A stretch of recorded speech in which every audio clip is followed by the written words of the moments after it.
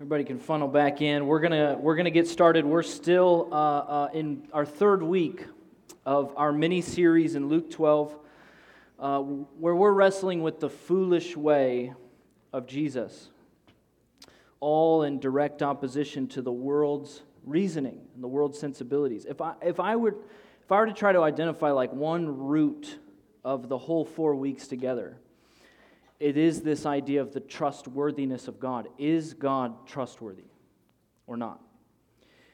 Because you can say with your lips that God is trustworthy, but live a life that does not actually trust Him. And so it is this 4-week series talking about what a life that actually is rooted in the trustworthiness of God might actually look like. That our lives should occasionally look peculiar.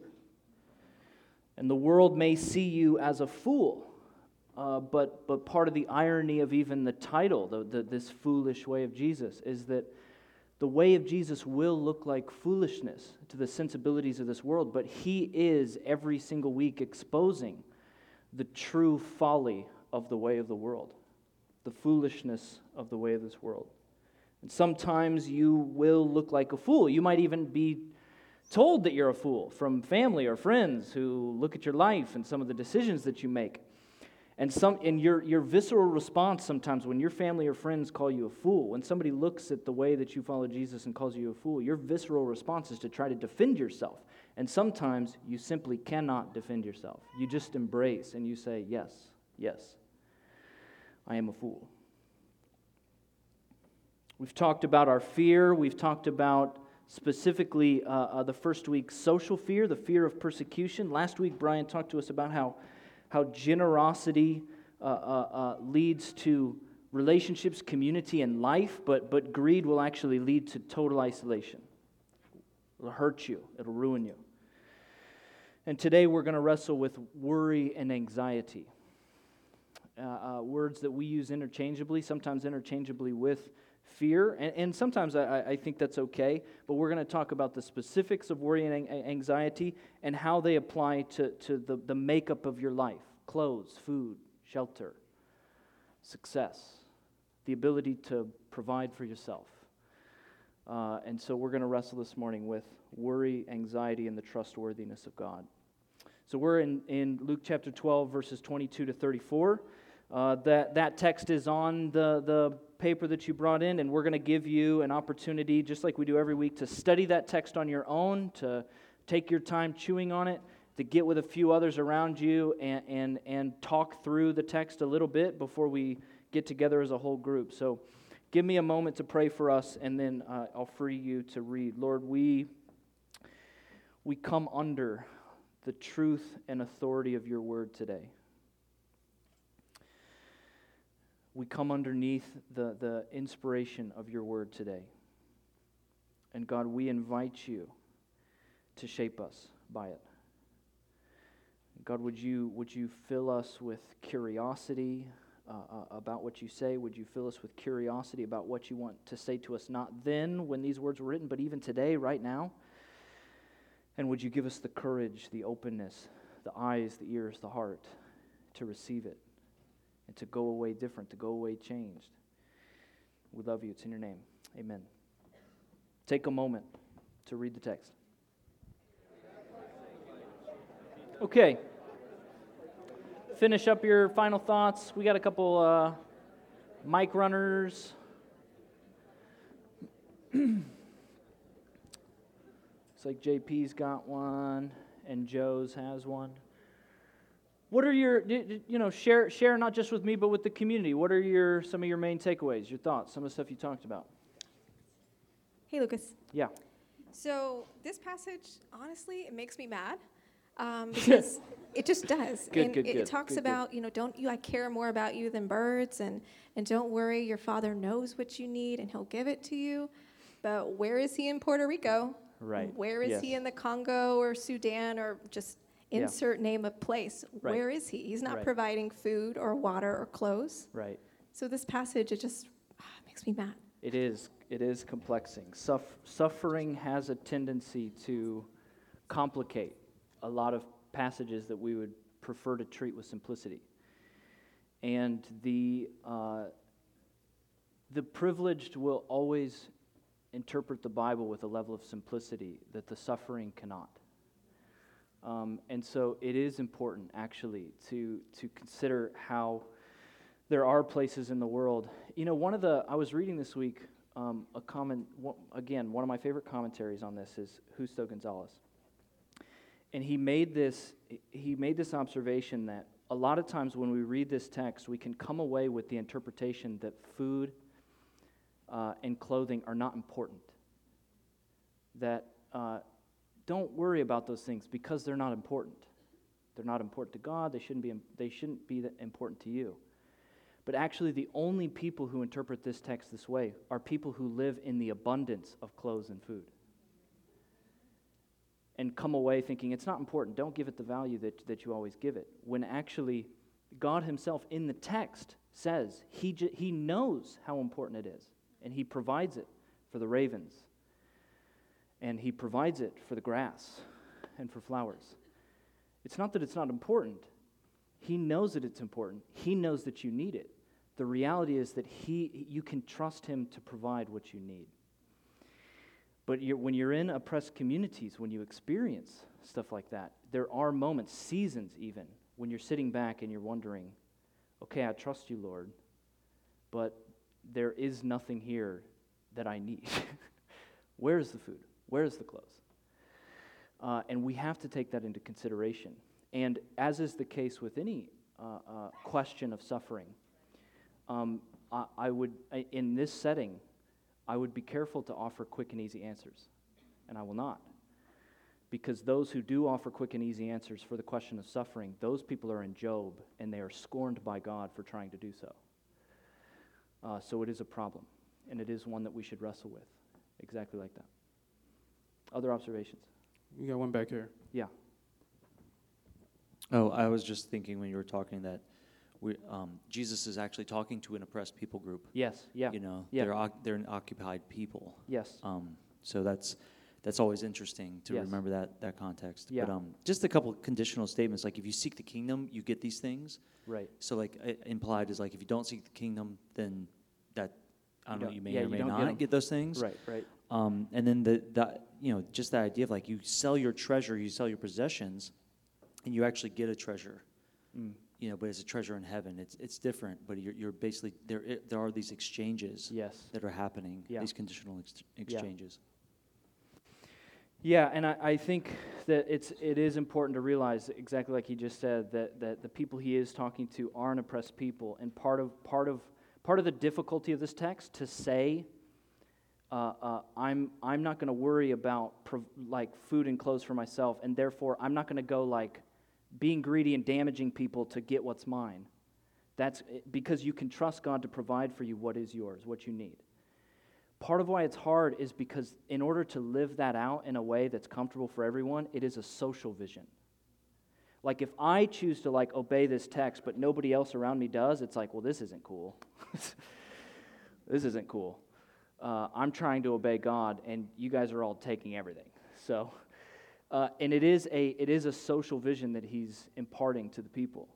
To go from a scarcity mentality, take what's mine, to live in the abundance of God, and to not have a perception of what you deserve, but to receive with gratitude anything that you are given, even a little, and therefore to live in the abundance of God. One or two more.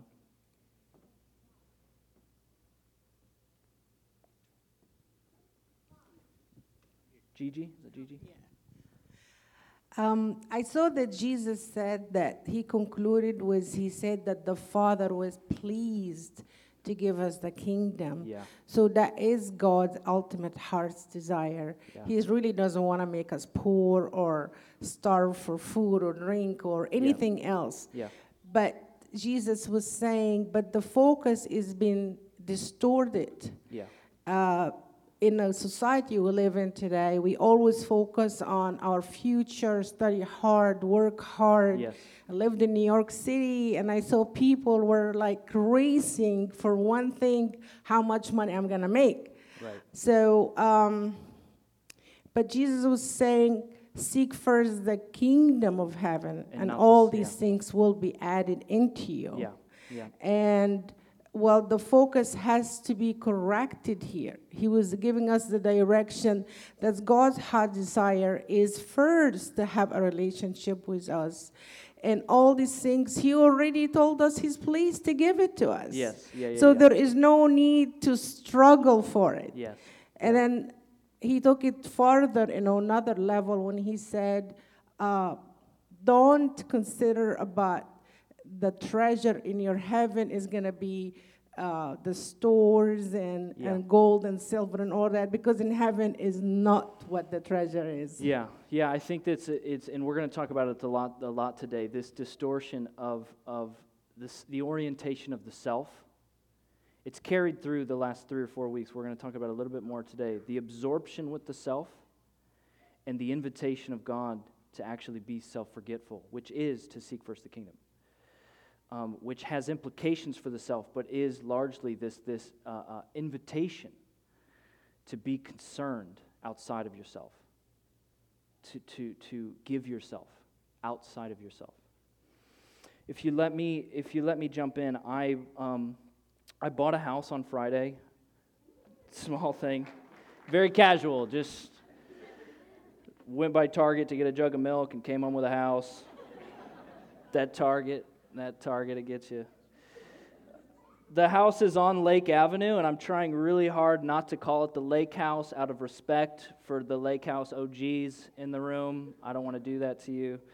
The closing was on Friday afternoon. We were supposed to be there at 2 o'clock, and I was late. The closing was in this office in South Tampa, and so I'm trying to get down there from up here. I was a few minutes late, so I was like driving like a crazy person. Got there a few minutes after 2, and my wife was there already, and she was sitting in this conference room, and on the conference table is this plate of warm cookies and a couple bottles of water, and she's sitting there by herself, and I come in and I sit down, and the moment I sit down, I realize it's 2 o'clock and I haven't ate lunch. Things were crazy. I just didn't get to eat lunch, and I suddenly realize how hungry I am. I'm very hungry. And at the same time, I'm about to sign my name 30 times on all these documents that are confusing and make like this major commitment. So I'm a little bit on the edge here, and I just start stress eating these cookies. And I get like 3 cookies in, and suddenly the cookies into the empty stomach happens, right? Which is not such a good situation. So the mess of sugar getting to your stomach, and I start realizing, oh, this was a horrible decision. And I grab the bottle of water and just start guzzling the bottle of water to maybe help it. And my wife is probably just like, what are you doing? What is going on? And this woman walks into the conference room and she says, are you Lucas and Jamie? And we're like, yeah, we're ready to go. And she's like, oh, we're not ready for you. Paperwork's not ready. Probably won't be ready till like 4 o'clock if you just want to go like sit somewhere and wait or whatever. And I was furious, but, held it in.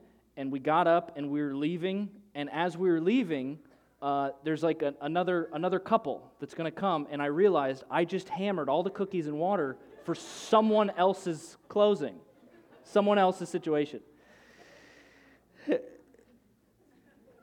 Later, we go and we sit around for 2 hours waiting for this thing. And I tried to redeem that wasted 2 hours, do a little work. And eventually we come back. And I'm going through every initialing so many times, and she's explaining every page, and every single page that goes by. At the beginning, I'm good, it's fine, let's get this through. And halfway through, I start like asking a little more questions. I was just like, what does this one mean again? What is going on? And I don't know. It takes me a while to process these things called feelings, and so I've been thinking about it more since. I was just getting a little bit more tense or stressed out. And, part of it is because there's just this exhausting list of things to be worried about with a house, right? And I think I was sitting there thinking about, is the plumbing going to fall apart? Because we know that the plumbing is 50 years old and it's like rotting from the inside out. And is the water going to poison us slowly through that plumbing? There's this huge tree in the front yard that's tearing apart the driveway, and it's just massive. It looks like it belongs in Lord of the Rings or something. And I'm like, is the tree going to fall on our house right after I sign this? Is it going to destroy the driveway? Am I going to have to cut it down? Is it going to cost like $20,000 to cut it down? There's no like fence on the porch? Is Landon going to fall off the porch and crack his head open? Is he going to get poison ivy in the overgrown backyard that hasn't been touched for 5 years? Are there snakes living back there? Is he going to? It's on Lake Avenue, which is a busy street. Is he just going to run out one day into the road and get hit by a car or something like that? The school across the street, Lockhart Elementary School, it just got merged with Robert E. Lee Elementary School because Robert E. Lee caught fire a couple weeks ago. So there's like twice as many students in there. So is the street going to be crazy every single day at 8 o'clock and 4 o'clock? Am I not going to be able to get out of my driveway at 8 and I'm not going to be able to get in at 4 o'clock? Am I going to have to sit on the road every day, twice a day for who knows how long? Will our neighbors like us? Are they going to blast music until 3 a.m.? Because when you, just like when you get married, you're also marrying the family. When you buy a house, you're also buying the neighbors. It's like a non-negotiable thing in the contract. Are my neighbors a good investment on the house? The inspector didn't check the neighbors. Are the neighbors going to be like crazy, insane? Is it going to like ruin my experience? Did the inspector miss anything at all? Was the electric done right? Is the house going to catch fire tomorrow? Is there lead paint in the walls? Are the walls toxic? Is the house going to kill us? Were there mice in the attic? Are there rats in the walls? Are there snakes or rodents in the crawl space? I don't know. I don't know. The answer is yes. Thank you. I receive. We often use worry and anxiety, these two words. We use these concepts interchangeably. And to an extent today, I'm going to use them interchangeably a little bit too, but I do want to just recommend a couple of the subtle differences between worry and anxiety, this limited amount of things for us to worry about and be anxious about when it comes to any decision we have to make, any circumstance we have to step into, this bottomless amount. We tend to experience worry in our heads, but anxiety in our bodies. Amen? Worry tends to be specific, while anxiety tends to be diffused. We might worry about an upcoming exam, but you'll have anxiety about being a failure. You might worry about getting to the airport on time, but you're anxious about traveling. Worry you experience through verbal thoughts, but anxiety includes mental imagery. Worry, a lot of times, you're just thinking in your head through these kind of like reasonable, logical outplays of what might happen. But when you're anxious about something, the verbal play in your head starts to include imagery. You start to imagine what it'll be like. Some of you who have leaned toward worry and anxiety, you're like, oh my gosh, let's not talk about this. Let's have a better morning than this. Worry often triggers problem solving, but anxiety does not. Worry, while you're thinking it through, you're also trying to think, well, I could do this, or I could do this, or we could make this decision or this path. But anxiety, you're just paralyzed, and there's nothing to do. This is just going to happen. I'm just barreling toward failure or disaster or suffering or pain. Worry is caused by more realistic outcomes than anxieties. Anxiety has far more impact on personal and professional functioning than worry. The medical world considers worry a normative psychological state, but considers anxiety over a persistent time a medical health disorder. Worry and anxiety are such pervasive experiences in our time and considered a growing epidemic by the mental health field, especially in the Western world. It's always there, it's always lingering, it's always ready to pounce on you. And while the details of this passage are about food and clothes, these are the examples that Jesus starts to hash out. The divine command and pastoral invitation from Jesus in this passage is do not worry about your life. And he chooses to deal with such details like food and clothes, which were extremely important at the time and transcendently important through time, but there might be other things that we could talk about, which would be just as important. Do not worry about your life. You see, worry makes lots of promises, lots and lots of promises, but never delivers on those promises.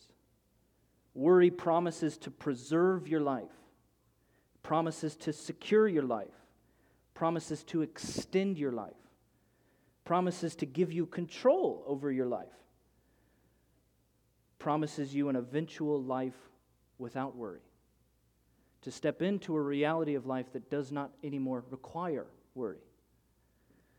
But what Jesus is pointing out, what Jesus is exposing, is that worry cannot deliver on its most simple promise to you. Who of you can add an hour, a minute, a second to your life? And if you can't do that basic thing, if worry, the thing that worry promises you, if it cannot fulfill its most basic thing to extend your life even by a second, why worry about the rest? Why consider, give it the credence of the rest? I love the Great Divorce by C.S. Lewis. And part of the reason why I love that book is because it's unique depiction of the afterlife. If you haven't read it, it's very short. I would recommend you go read it this week. It's an amazing narrative and picture of the afterlife. I won't, if you go read it, no spoilers, but I'll just explain to you the plot. The main character travels to what they call the gray place or the gray town, which is, in the story, it is hell. And in that place is all these characters who are described as ghosts. And every single character has a primary vice that they carry with them, like greed or anger or bitterness or arrogance or lust. They have this primary vice, and just in dialoguing with them, you discover what this vice is. And every so often, there's a bus that comes to the gray place, the gray town, and picks up a crew of ghosts. And they go on an excursion or a vacation, and where they go to is heaven. And when they get there and they get off the bus and they're looking around in the woods and the beauty of heaven, they're encountering certain things, and they're encountering certain characters, angels and other characters, that are every angel is actually inviting them to stay. Will you stay? Will you stay? But in the dialogue, inviting them to stay, you realize what has to happen is they have to give up that vice. They have to part with that vice to stay. But that vice is calling them back to the gray place. And they can't stay with it. They have to choose between the vice that they have, this thing that they have, or the way they are, or something like that. They have to choose between that and staying. And they encounter this character named Ike. And Ike is worried. His primary vice is materialism, but it's a little bit more than that. He's worried about providing for himself in the gray place. And when they travel to heaven, in further along in the book, they come across with Ike. They come across this tree with golden apples. And the angels are trying to convince Ike, you should stay, you should enjoy these, you should learn to eat these apples, and learn to enjoy kind of this place. And the only thing Ike wants to do is take the golden apples back to the gray place and sell them, and in order to provide for himself, in order to make a little bit of money, in order to have a little bit of an enterprise. He's an entrepreneur. He was so worried about how to provide for himself. And eventually, the characters in talking with him, I just wrote down this dialogue that they had. The person who's kind of watching everything play out, he says, "I was saddened by this unhappy creature, Ike, when I saw him stagger to his feet, actually holding the smallest of all the apples in his hands, which was the only one he could carry. It was all he could carry, and he was disfigured from the hurts. The weight bent him double. Yet even so, inch by inch, he set out on his enterprise to the bus, carrying his torture. They said, 'You fool, put it down. You cannot take it with you. There is not room for it in hell.' There is not room for it. 'Stay here and learn to eat such apples. The very leaves and blades of grass in the wood will delight to teach you.' And whether the ghost heard it or not, I do not know. But after pausing for a moment, Ike braced himself anew for his agonies and continued on, carrying his torture." You see, even the things that you receive, every meal, every piece of clothing, every day of shelter, every single thing residing in that thing is the possibility of heaven or hell. depending on your disposition of deservedness and clawing for it and grabbing for it and worrying for it and anxiously pleading for it and grabbing for it, or your trust in God to deliver it, to receive it with gratitude. Inside every single thing in the abundance of God that you receive is the possibility for it to be a gift to you or for you to carry your torture in the receiving of it. And in the case of Ike, worry only gets worse when you think you deserve certain standards. When worry becomes less about the avoidance of pain or suffering or death, but preserving a certain standard of life. Gaining a certain standard of life that you think you deserve. It becomes so much worse. And the gem of this text, for me, in wrestling with it this week, the gem of this text is not just that Jesus offers this pastoral command, do not worry about your life. Do not worry about your life. But he also offers an instruction manual on how to get there. Excellent, super. I love instructional manuals to step 1, step 2. Because here's the struggle. When you're someone, and you tell me if you agree, this is my guess, when you're someone who is constantly bending toward worry or anxiety, isn't there a bit of a paralysis to get out of it? An inability to get out of it?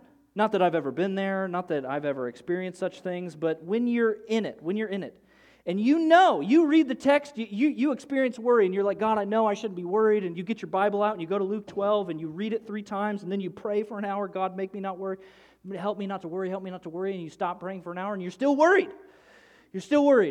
And there's this paralysis about how do I actually get out of this anxiety, this paralysis? Well, guess what? Great news. Jesus offers us a really easy-to-follow instruction manual. It's very simple. If you care at all about that, here it is. Seek first the kingdom, and everything will be added to you. That's great. It's good. Are we done? See, JP, okay, we're good. Seek first the kingdom, and everything will be added to you. The antidote to the sickness of worry is mission. The vaccine for the epidemic of anxiety is mission. Do you guys know the company LL Bean? I had never heard of this company. I don't know why. They make clothes and what do they make? Everything? I don't know anything of LL Bean. Clothes, camping supplies. It's like Columbia. Okay, if you know what that is, it's like Columbia.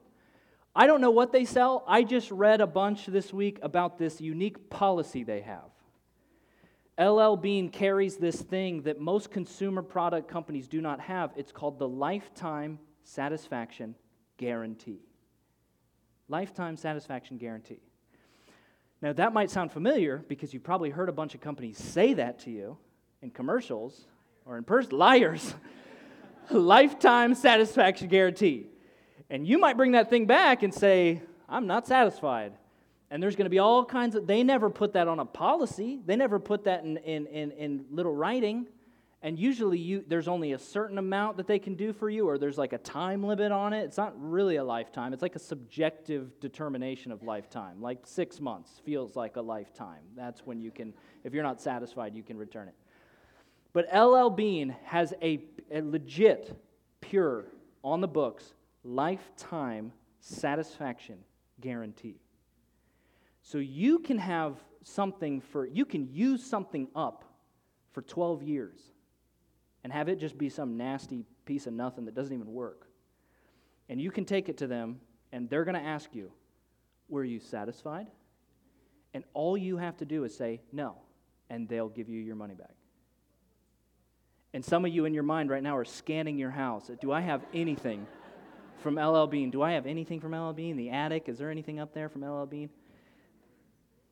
And this last week, I listened to a podcast where they went and interviewed 5 or 6 people who work, either currently or in the past, in the returns department of LL Bean.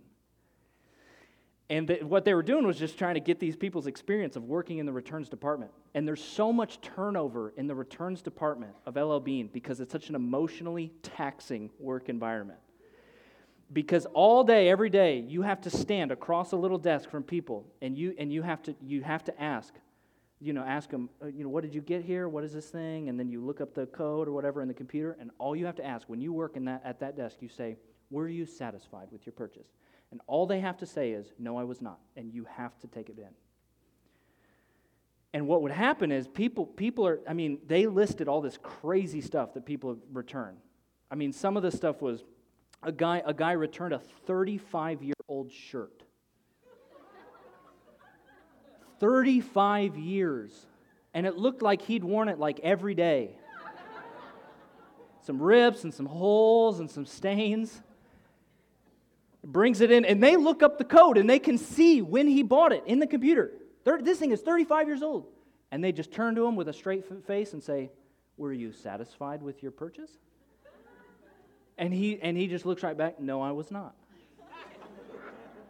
And they have to accept that return. And you interview these people, and they say, they have amazing experiences. Sometimes they have people bring something in because they know that policy's on the books. They bring something in, they've used it for like 5 or 6 years, they put it on the desk, and they would tell stories. They would look these people in the eye and say, were you satisfied with your purchase? And the person would sit there and struggle, and then just say, oh, I can't do this, and then take it and like go home. Like they like come to the moment, like, I'm going to do this, I'm going to do this, I'm going to do this. Oh, I love this shirt. I can't tell you. Oh, I love it. I'm sorry I wasted your time. And so they have some people like come to grips with like honesty and like, oh, I did like it. I can't do this. But then they have a lot of people who just like who just look at them straight in the face and just say, no, I was not. They had a 35-year-old shirt. They had 15-year-old steel-toed work boots that were covered in tar, absolutely covered in tar. This is in my mind the worst one. They had 10-year-old wool slippers. Now just think, guys, just think. Wool slippers is the worst invention anyone's ever come up with. You put those things on for 2 seconds and your feet are sweating. And foot sweat is the worst substance that this world can produce. 10 years of foot sweat. And somebody had to handle those. There was a guy who returned a half-eaten cookie 10 minutes after he bought it. Are you satisfied with this purchase? No, I am not. I am not satisfied.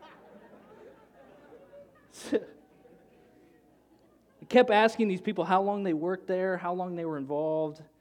All these people just said the same thing. It was such a hard place to work, and not many people make it very long. And they want to get out of there because they all feel like all they're doing all day is enabling liars. All day, enabling liars. But as I was listening to it, I was just thinking, yeah. People are coming, and they may be returning stuff for the wrong motives. They may be like a little bit manipulative or vindictive, but if you're asking the question, were you satisfied by this purchase? And their answer is no, not a single one of those people is lying.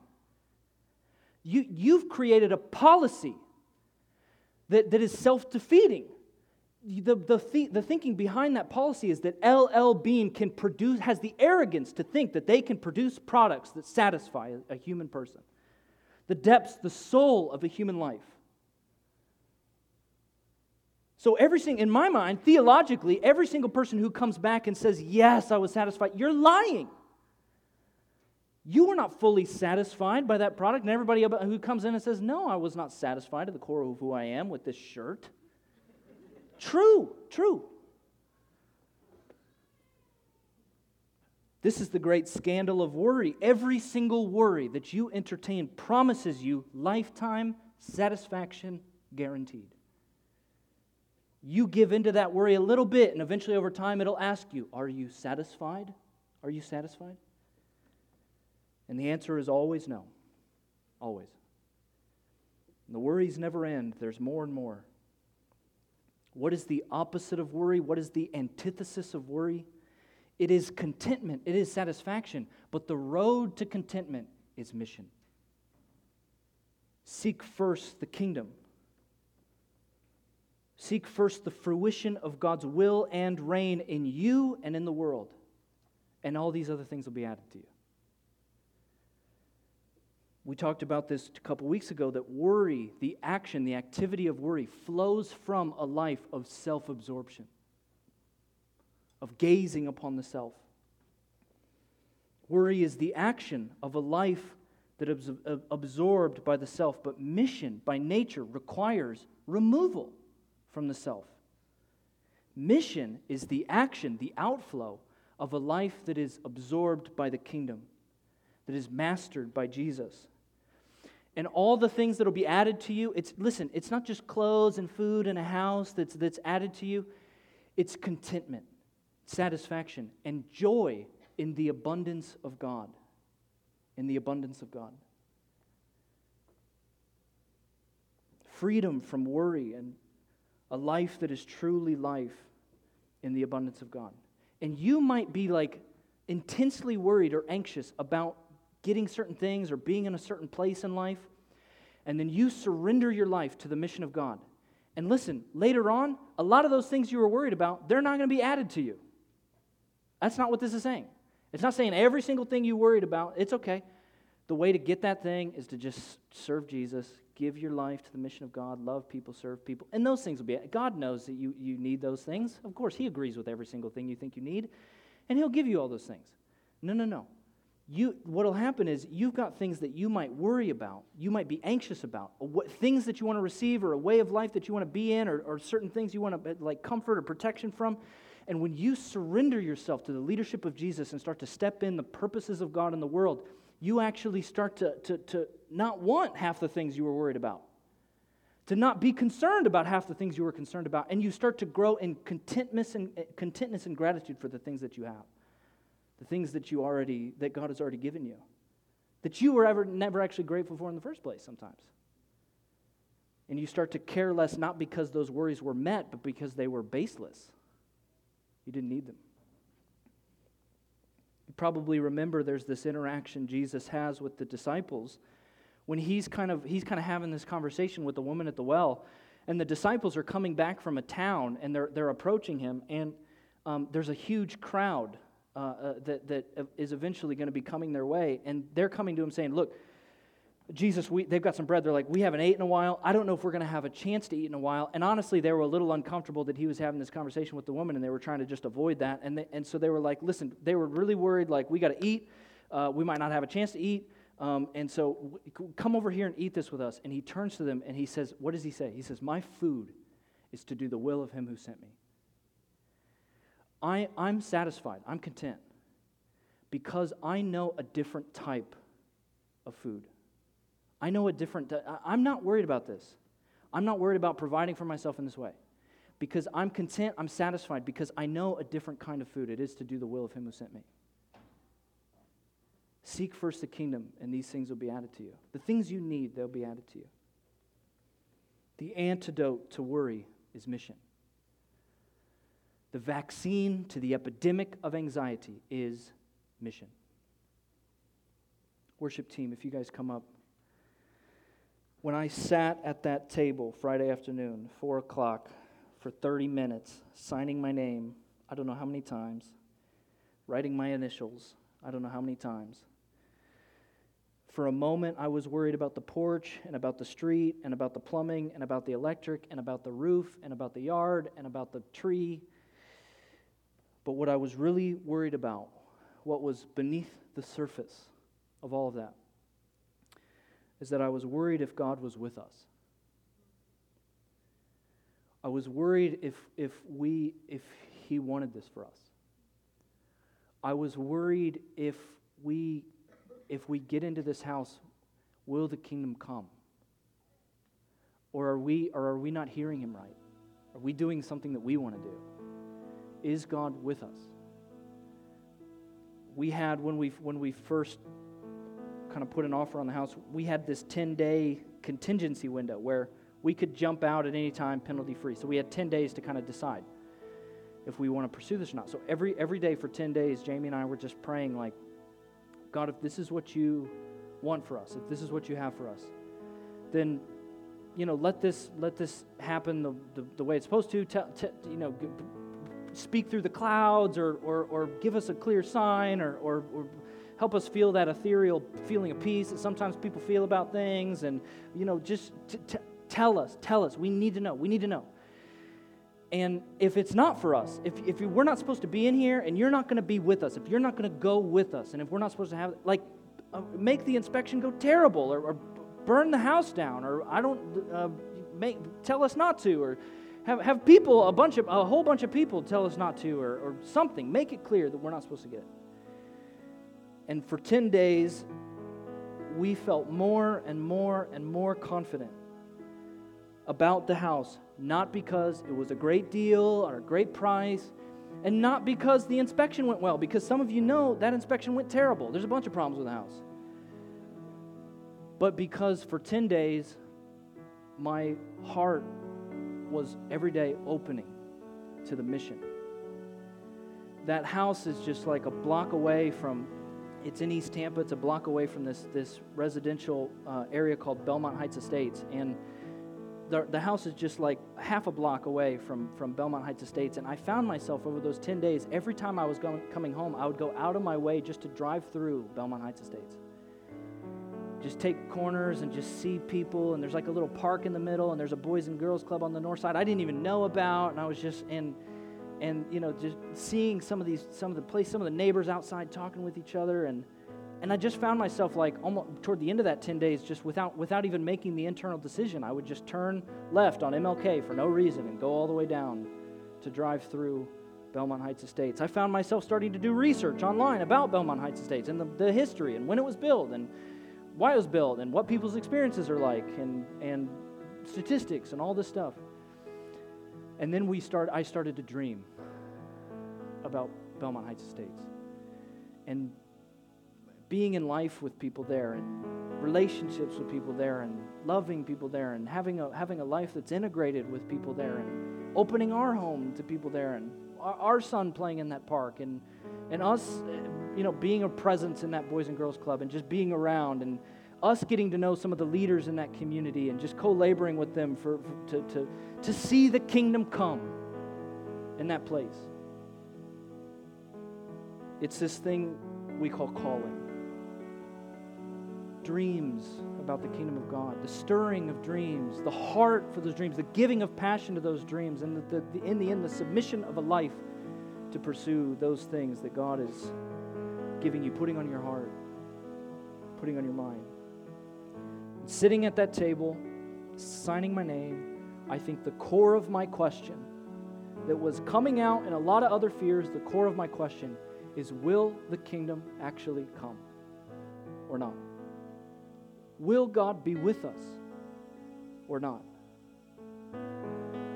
You see, sometimes seeking the kingdom, those of you who lead microchurches in here, sometimes seeking the kingdom instead of delivering us from worry becomes its own source of worry, does it not?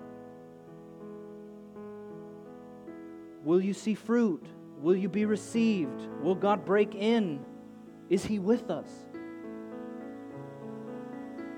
And that's why I think this word, this sentence, has been on me all week, and I just think it's a word for us this morning to receive. That right after He says, seek first the kingdom, and these things will be added to you, He almost predicts the thoughts inside of His current audience and the thoughts through history. But do not be afraid. Do not be afraid, little flock. For the Father has been pleased to give you the kingdom. It is His pleasure to give you the kingdom.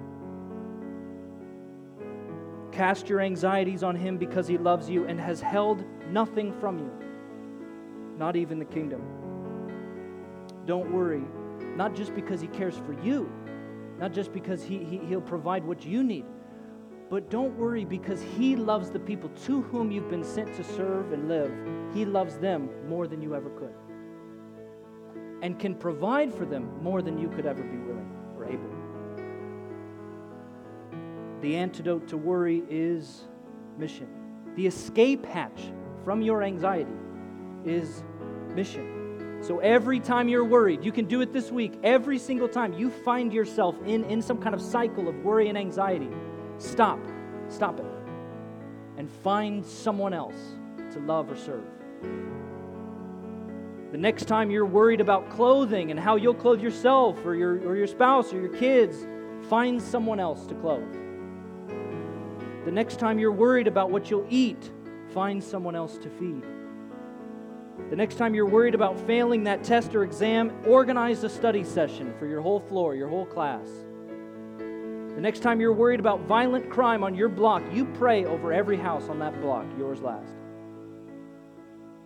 The next time you're worried about your financial future, you find someone else to invest in.